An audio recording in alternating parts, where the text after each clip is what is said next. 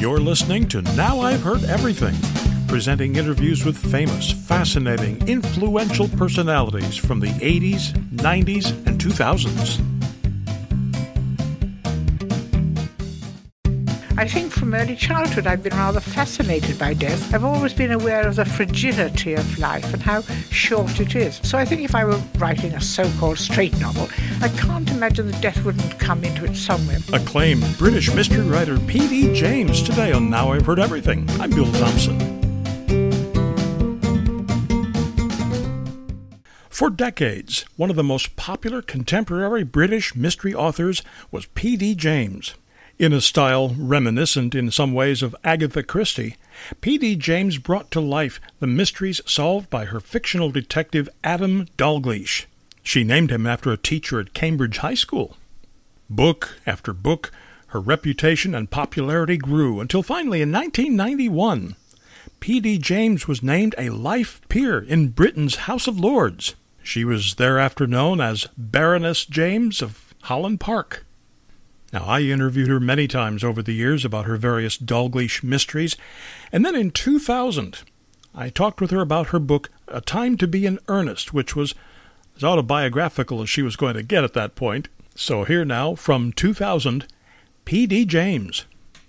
I was beginning to realize how much I'd forgotten about my life, and I've never written a diary, so I will at least record 1 year in my life, from my 77th to my 78th birthday, and I'll use the entries, as it were, rather like hooks, to hook on to memories of the past. So we have an almost complete diary, but not complete, and a partial autobiography. What a testament it is to your remarkable life that 1 year in your life, even interspersed with those recollections of the past, is far more colorful, more rich and multi-layered than 10 or 20 years in most people's lives. Well, it did happen, Bill, to be a very busy year, because it was a year I published my last Dalgleish novel. It was a year I did an overseas tour, and there various other things happened. It was the year Princess of Wales was killed, and I gave a certain number of lectures, did quite a lot of charity work. It was a full year.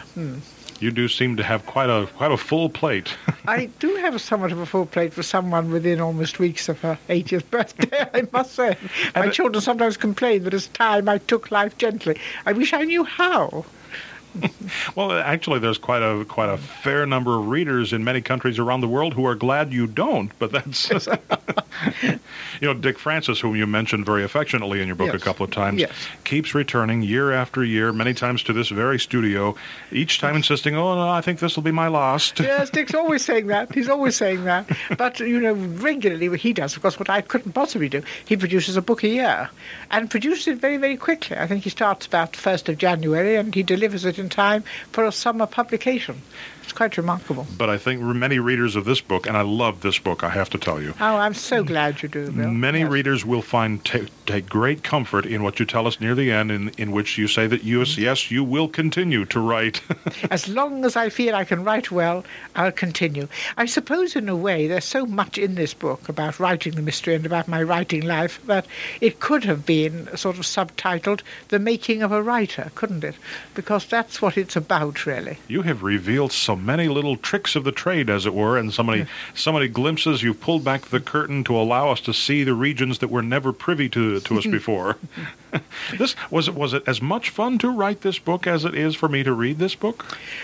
Well, who's to know? I'm delighted you did find it fun to read. I think in some ways a little more traumatic than the murder mysteries are, because, I was revisiting the past, and some of the past, of course, was painful, although I haven't been very explicit about that, and I've dealt with it quite tactfully.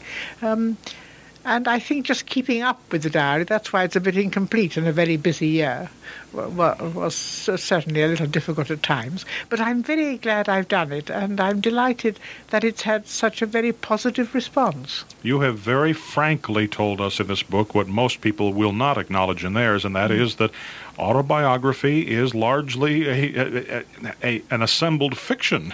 Oh, I think it can be. I don't mean that people who write autobiographies are necessarily telling untruths. But when one looks back, memory is capricious. It's difficult to remember with complete clarity sometimes, and inevitably we select what we write, don't we? I mean, if you write an autobiography, you select what you want to put down. So you are, in a sense, presenting the best face you can to the world. And I think often people who write full autobiographies, and they say how full and frank they are, well, even that is slightly fictitious, isn't it? You know, there it is. I think the edges of the truth tend to blur sometimes. I think the edges of the truth tend to blur sometimes.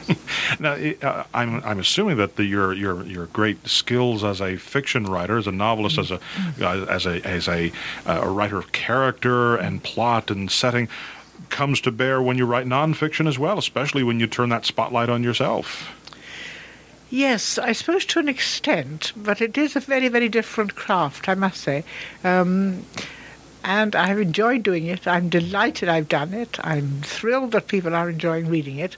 But I'm getting back to what I think I was meant to do, basically, of course, which is the crime fiction, with a new Dalgleish, which is now nearly finished. But I'll never regret writing this. I think it was right to put these things on record. And it's something for my children, grandchildren, and God willing, great-grandchildren and great-great-grandchildren to read. Not only that, but for scholars of your books, of whom there are legion. Yes. You said something early on in this book that I found fascinating. You said you couldn't imagine writing a book in which there was no mention of death. Yes, that's absolutely true. I think from early childhood I've been rather fascinated by death. I've always realized its inevitability, and I've always been aware of the fragility of life and how short it is. And of course, as one gets older, one realizes more and more. So I think if I were writing a so-called straight novel, and I must say, Bill, I hate that distinction, between serious literary fiction and crime novel. I think it's totally false. But if I were writing one which was not a mystery, I can't imagine that death wouldn't come into it somewhere, because it is just a part of life. And I guess it makes a mystery a logical genre in which to go then, because the entire genre is built around death. You can be certain whatever you're going to get in that book, you are going to get a death. Yes, indeed. And usually an extremely unpleasant one. The more unpleasant, the better, according to some writers modern day. I take it that some modern writers, though, maybe take it a little bit too far for your taste. Yes, I don't tend to read those books, so I'm not, really competent to talk about them, but I do gather that some really have become extremely violent.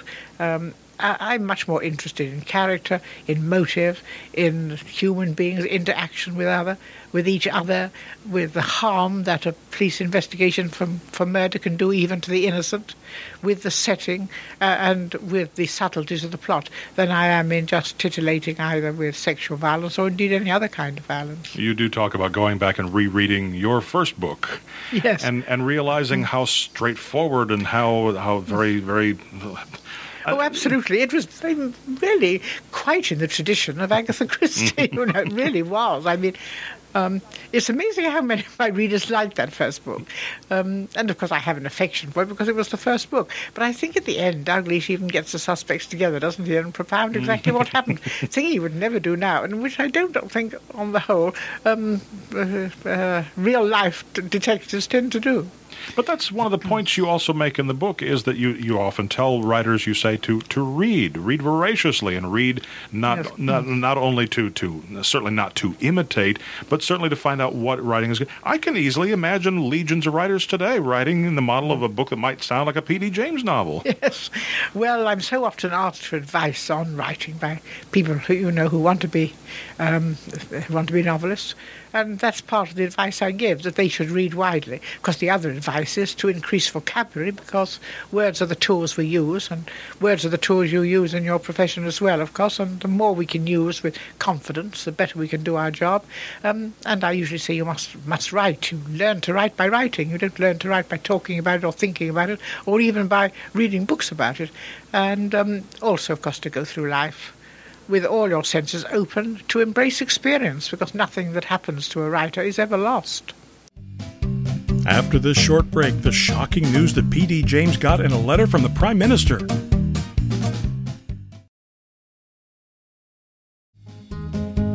Now back to my 2000 interview with British mystery writer P.D. James. It would have been difficult to try to maintain a diary of this depth over a period of many years. I think, well, it would have been impossible, but I realised that.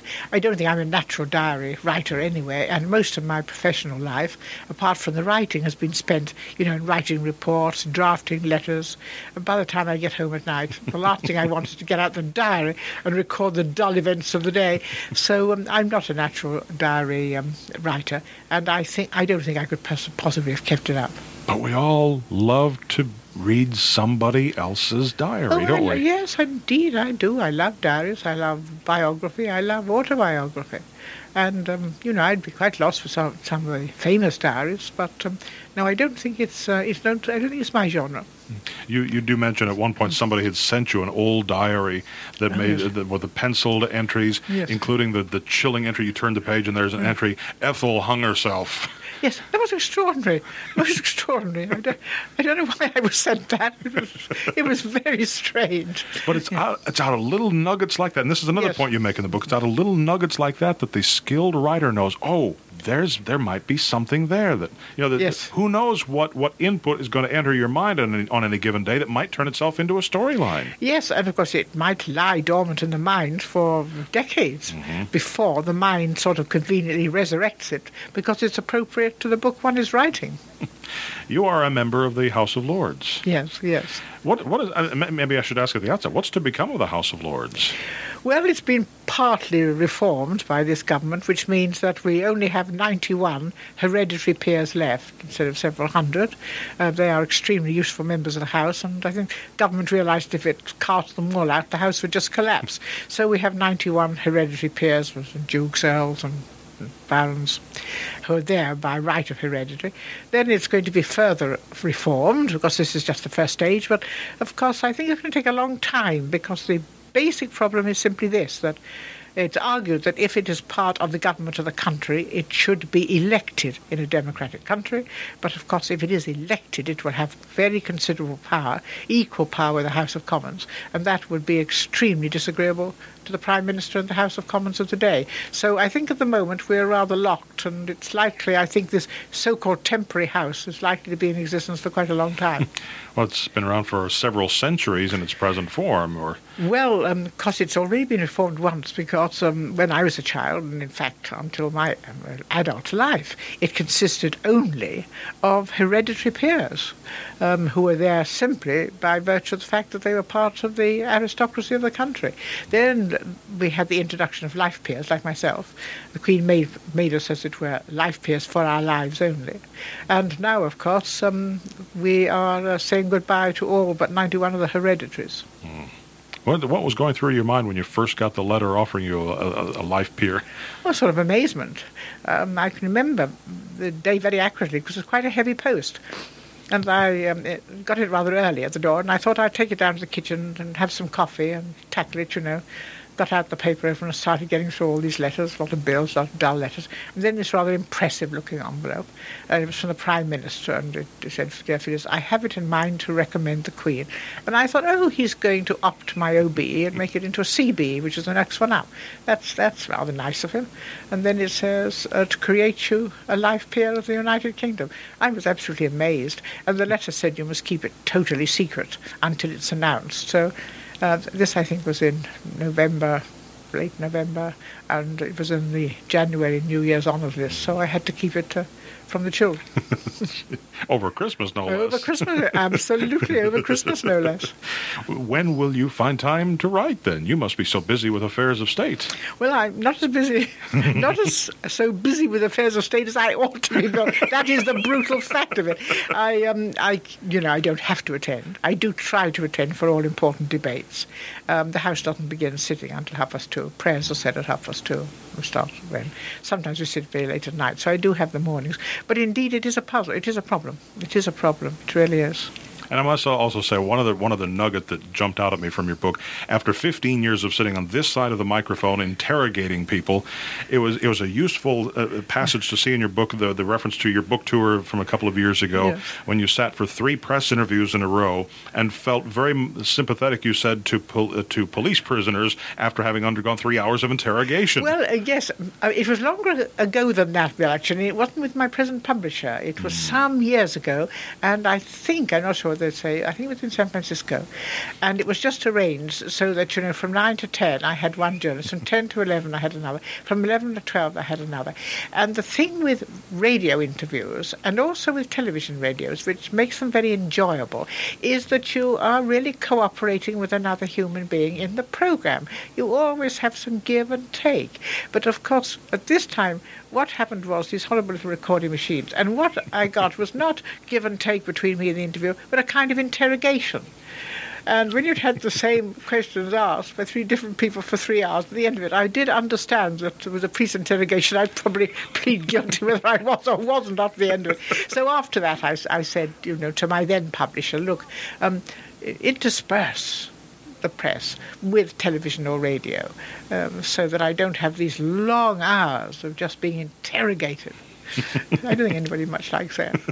I would be very bad if the police tried to interrogate me. I see no time I'd be in deep, dead trouble, probably arrested, because I think I would respond very badly to it. You'd be confessing to things you'd never even thought of. Well, I might not do that, but I would make it plain that I didn't like being asked all these questions.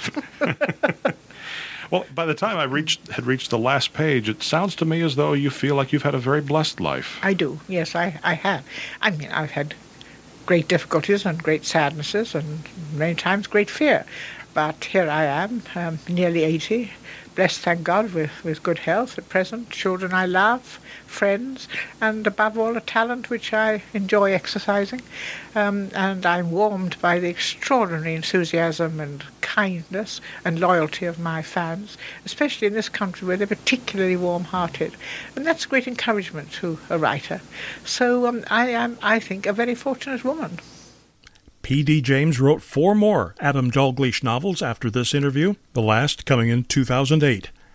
And Baroness James of Holland Park died in 2014 at the age of 94. And you can find easy Amazon links to P.D. James books at our website, heardeverything.com. You can also find my interview with the venerable American mystery writer Mary Higgins Clark. I think a suspense book should be like being on the roller coaster. You know you're going to get scared. You're paying to get scared. And my interview with the creator of Spencer, Robert B. Parker. There was a period there where it was very sophisticated to discover me and to make a point that I was much better than anyone realized. And now it is very sophisticated to discover that I'm nowhere near as good as everyone said I was. You can find our entire archive of past episodes at heardeverything.com. And of course, we post new episodes here every Monday, Wednesday, and Friday on all major podcast platforms. And thanks for listening. Next time on Now I've Heard Everything, the woman who called themselves the accidental activist for LGBTQ rights, my 1996 interview with Newt Gingrich's sister, Candace Gingrich. I am a blood relative of the man who is the head of the Republican Revolution, who has ushered in this new brand of conservatism that you believe in. Therefore, quit lying to people. Gays come from all kinds of American families, and you can't stereotype us. That's next time on Now I've Heard Everything. I'm Bill Thompson.